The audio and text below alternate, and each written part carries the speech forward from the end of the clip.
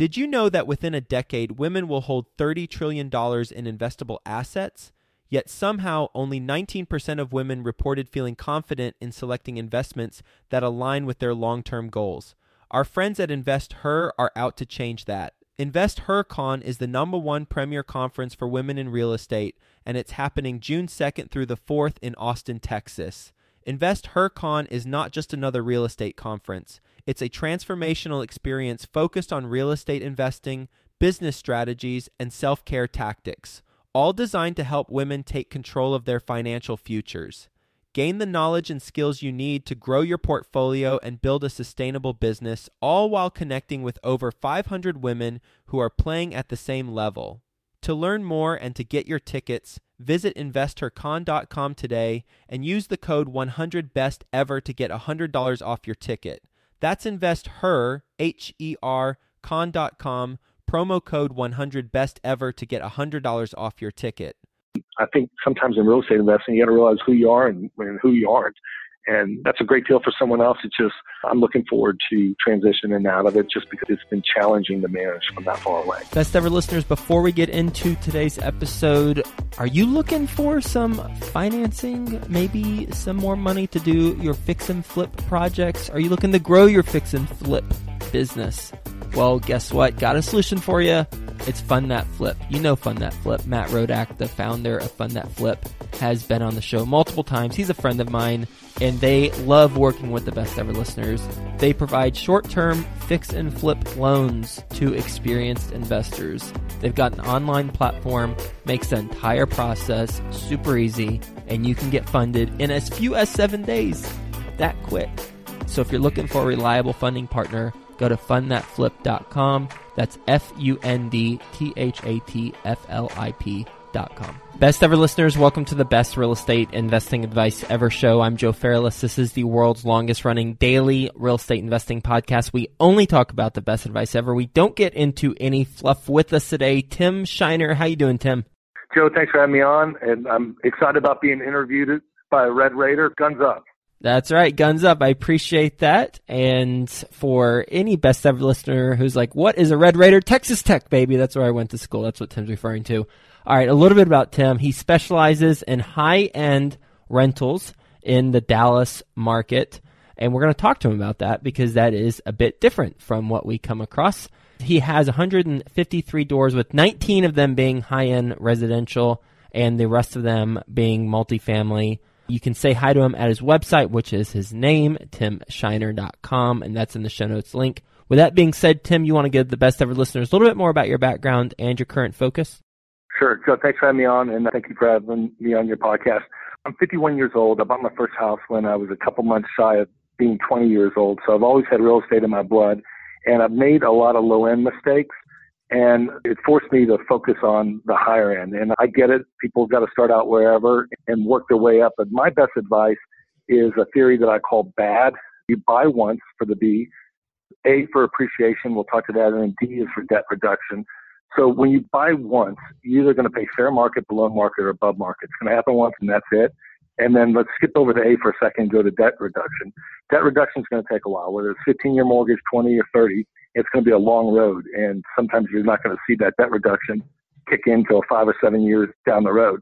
So what I've really focused on is appreciation, and naysayers can say, hey, it could be up and down, it could be a bubble economy, but what I've focused on is tremendous school districts in a town called Southlake, Texas, where there's no multifamily, there's no duplexes, there's no easy way in. And because of that, my high-end residential properties have appreciated tremendously, the A for appreciation. But my houses almost act like the apartments in that town because there is no multifamily. And so that's something that I've done a little bit different than most, is really focus on great school districts. I'm convinced that my lovely wife makes more of the real estate decisions than most guys do, and wives want great school districts to raise their kids in. Yeah, and being from the Dallas-Fort Worth area, I'm familiar with Southlake Carroll, or Southlake, and it's one of the top high school football programs in the state, and usually with that comes a very nice area, and that is the case with Southlake. So this is one of the top 5 high-end areas in Dallas-Fort Worth, probably, in terms of just overall net worth or affluency. So let's talk about the numbers on a typical deal. Will you give us specific numbers for a deal? Yeah. So I bought a while ago. There's a beautiful outdoor mall called Town Center that was being built. And I can't play guitar, but I've got vision, and I could see what that was going to be like afterwards. And once that mall was going to be done, I knew that the properties were going to shoot up because it's such a beautiful high-end place. So I'll give you an example of the first one I did there. It was a 322 for $169,000 with a pool, and now that house is probably worth $4.25. So the appreciation in the area has just been tremendous, and you have an unfair advantage, Joe, the fact that you know this area, but there's about 3 affordable pockets, and everything else is 800 to many, many millions. So having these houses that are now about $400K that fly off the market and rent instantly, it's been one of the things I've done real well. I've had a lot of strikeouts on lower end property while I was waiting for them to appreciate, slowly getting debt reduction. And it just made me focus more on the high end. I'm fortunate that I have other businesses and other streams of income. In the beginning, I was not positive.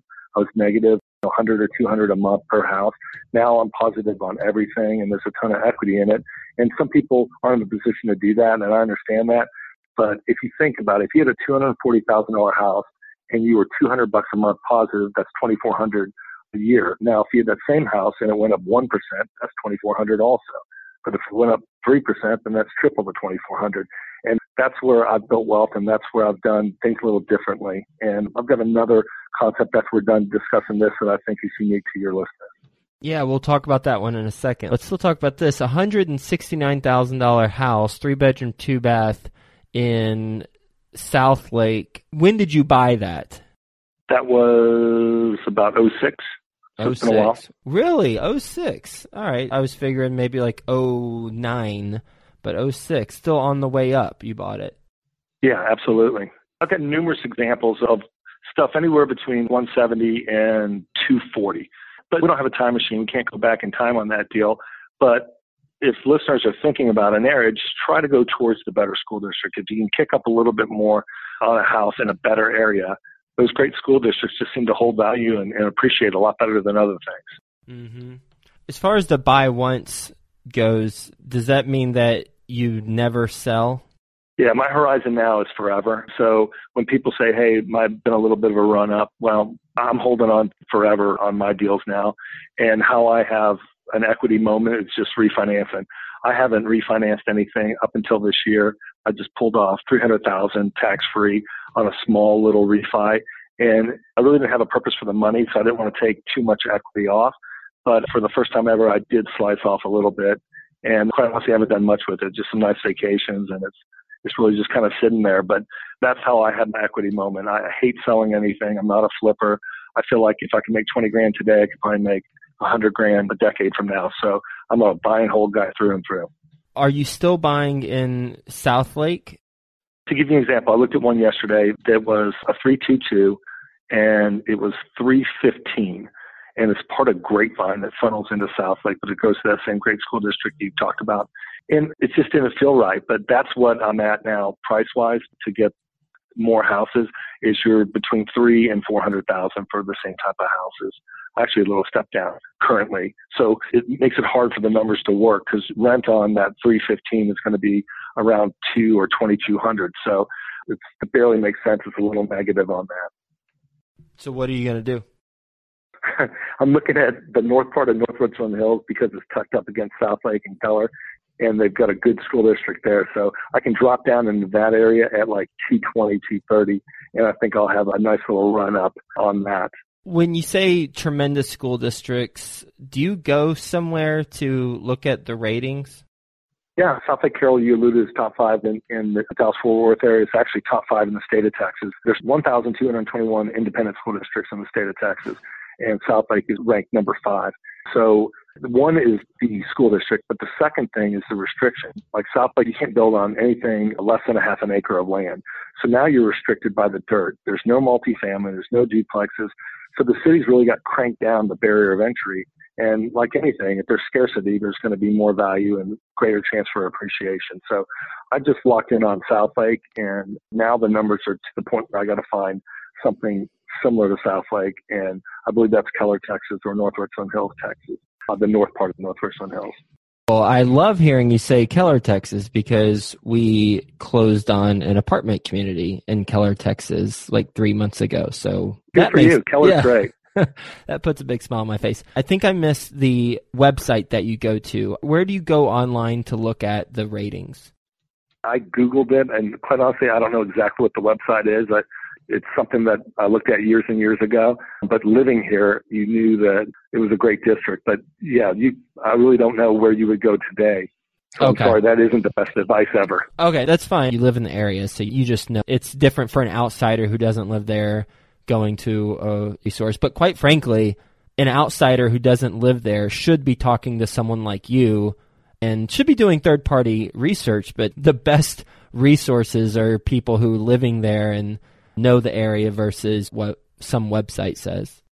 Sure. And the other thing that I feel good about is the proximity to Dallas-Fort Worth Airport. You're 10 minutes away. So there's 3 major middle-of-the-country airports, Denver, Chicago, and Dallas. And 2 of those 3 tend to have a little bit of snow. So I just feel like the Dallas area is going to hold its value because you're in the middle part of the country. If you're a guy in outside sales, you're 10 minutes from the airport. You got a great school district for your kids. I don't see it ever going backwards. Mm-hmm. Well, now we've talked about your bad strategy or theory, buy once, buy for appreciation, which goes against what I always want to do, which is buy for cash flow, and goes against what most people. But ideally, I want to buy for cash flow and then force appreciation through some value add components. And then if we get natural appreciation, then we'll high five each other. But you take a different approach, and that's the beauty of real estate. So we're similar. I have tremendous positive cash flow now. I just didn't right away. Right. And I could have bought in a less good area and the stuff wouldn't have appreciated. But the other thing is you're a lot younger than me. So I'm holding for forever and I am positive, but I had other businesses that offset break even, little negative, little positive in the beginning. Mm-hmm. But think about it. You know how to buy for positive cash flow, as a ton of the podcast listeners know how to do. And I do also.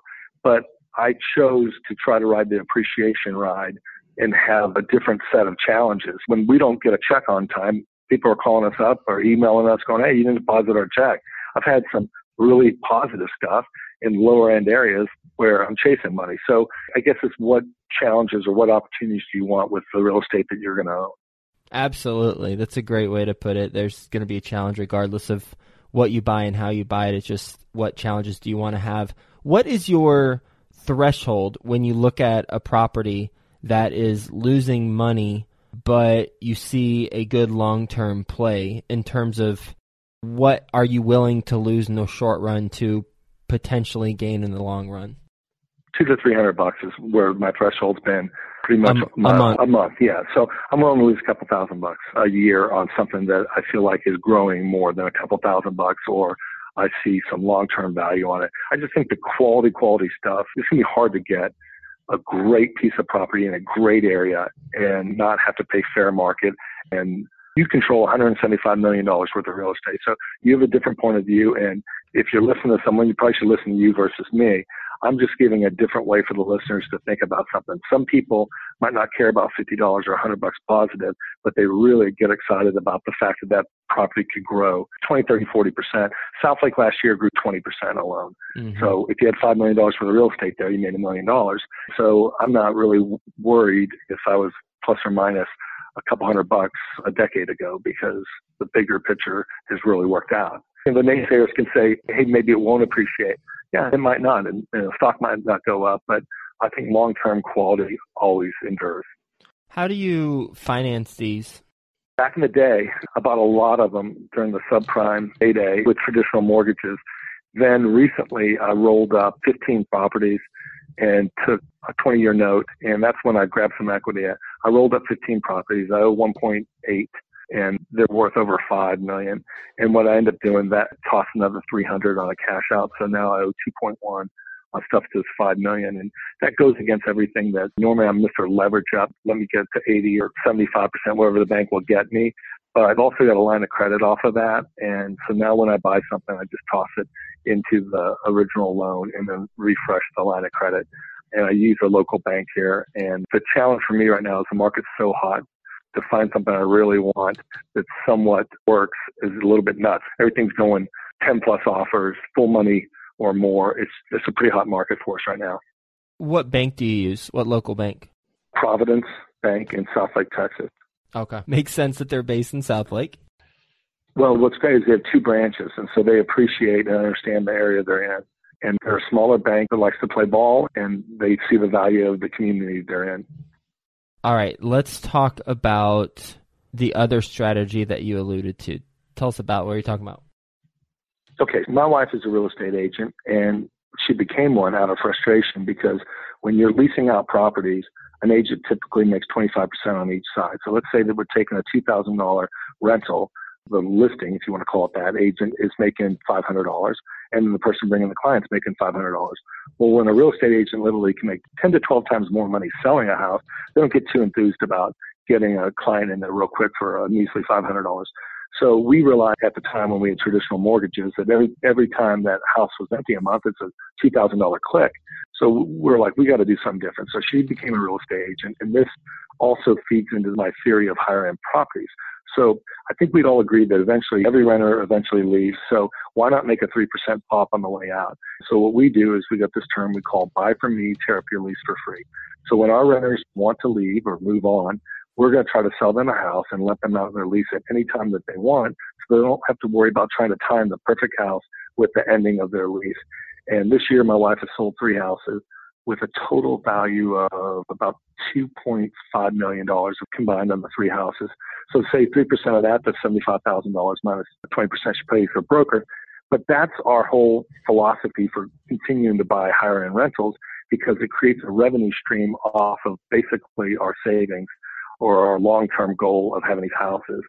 So that's a different strategy, and it's another way of making a revenue stream off of your portfolio. Yes, I want to make sure I caught that. Buy from me and tear up your lease for free, right? Is that what you said? Yes, sir. Right, so they are renters with you. When they want to buy, they can exit out whenever they want, as long as your wife represents them and gets the 3% commission. Exactly. What that does is, let's say the renter's best friend or sister or family member's a realtor. That's great, but their family member or best friend cannot get them out of their lease. And the rule, you kind of block them out that way. But then the other great thing about it is they can relax. They're not, oh my God, my lease is coming up in June. I got to buy something by July 1 and hopefully don't live in a pod, have all my stuff in a pod and live in an extended stay.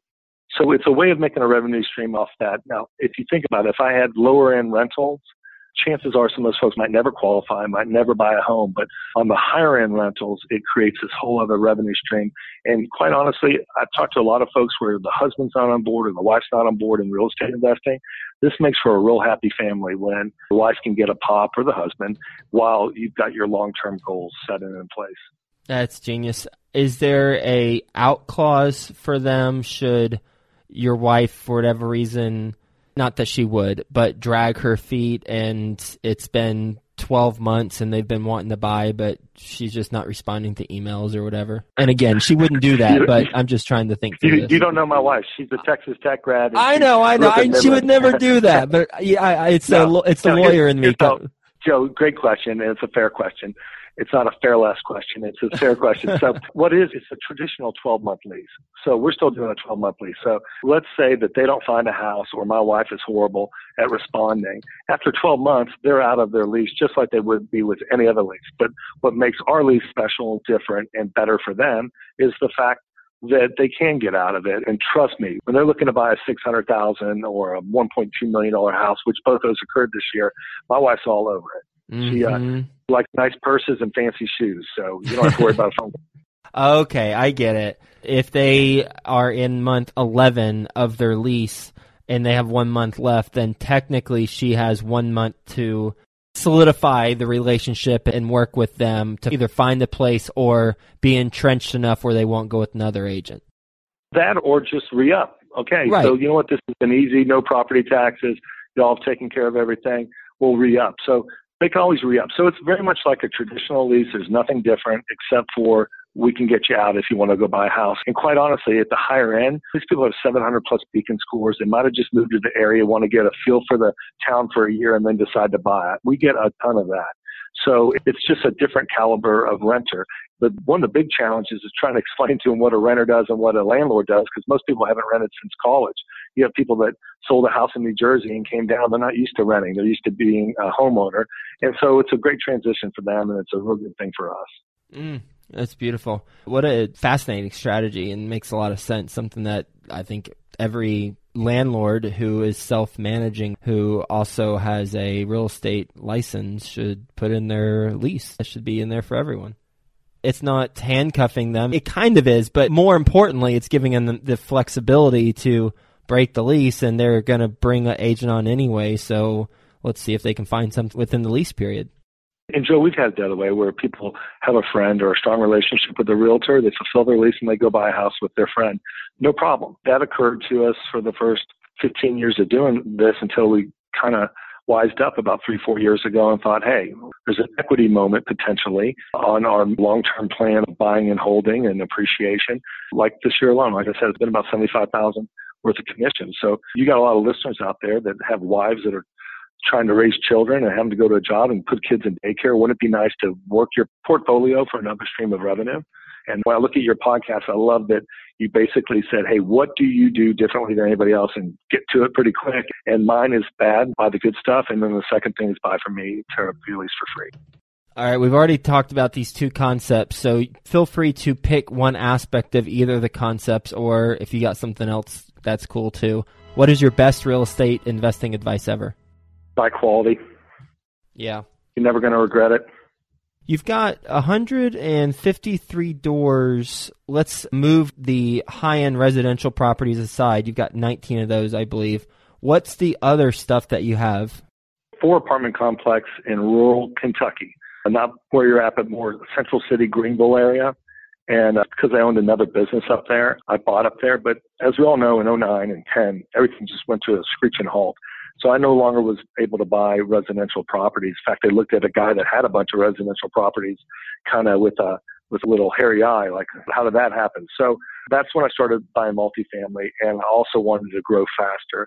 Just like you, I'm a huge fan of good debt. If you got good debt that's cash flowing and other people are paying it down, I want as much as I can. So I bought, through the years, 4 small apartment complexes, a 24-unit, 2748, and a 24 with a trailer park on it. And quite honestly, it cash flows good. It was good. It's just my challenge was, and I'm sure your listeners are much better than I am at it, it was hard to manage something 750 miles away.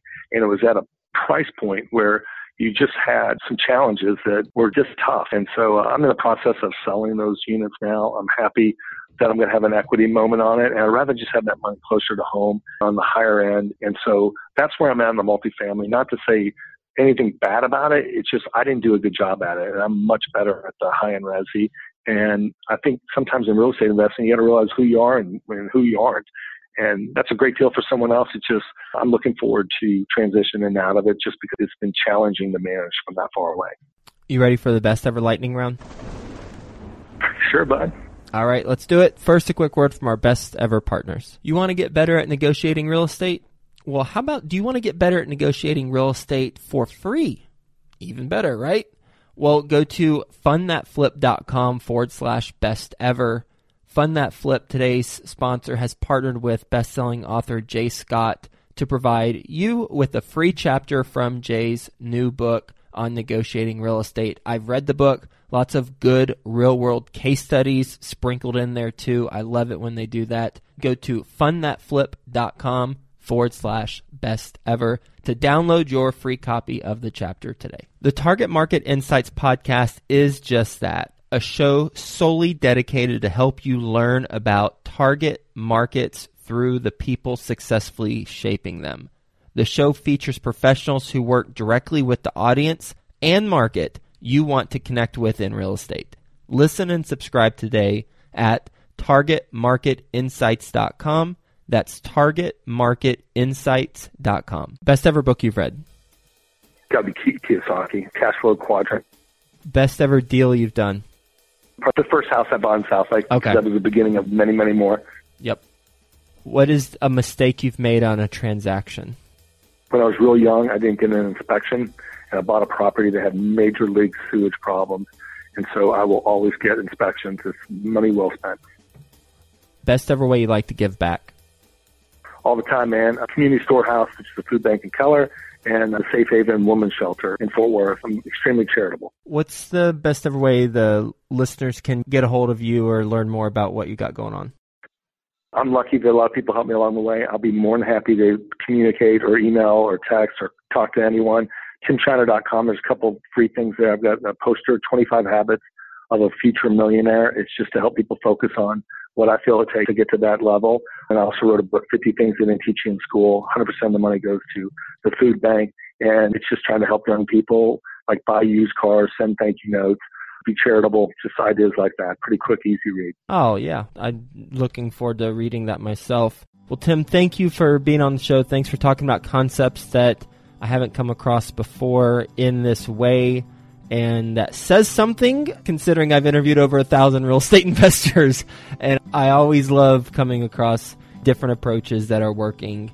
And there's pros and cons to any type of approach that we take in real estate. And we talked through that. Your bad strategy, the buy once, buy for appreciation in tremendous school districts, and bonus points if there's restrictions on the type of multifamily builds that can be done there. And then debt reduction, the D. So buy once, appreciation, and debt reduction bad, as well as the other strategy, buy from me and tear up your lease for free. It's got a nice ring to it, and it makes a lot of sense. So thanks for being on the show. Thanks for all you do. I really appreciate your efforts and all you do for us. My pleasure, and tell your wife guns up. Hope you have a best ever day, and we'll talk to you soon. Thank you. Have a great day. The Target Market Insights podcast is just that, a show solely dedicated to help you learn about target markets through the people successfully shaping them. The show features professionals who work directly with the audience and market you want to connect with in real estate. Listen and subscribe today at targetmarketinsights.com. That's targetmarketinsights.com.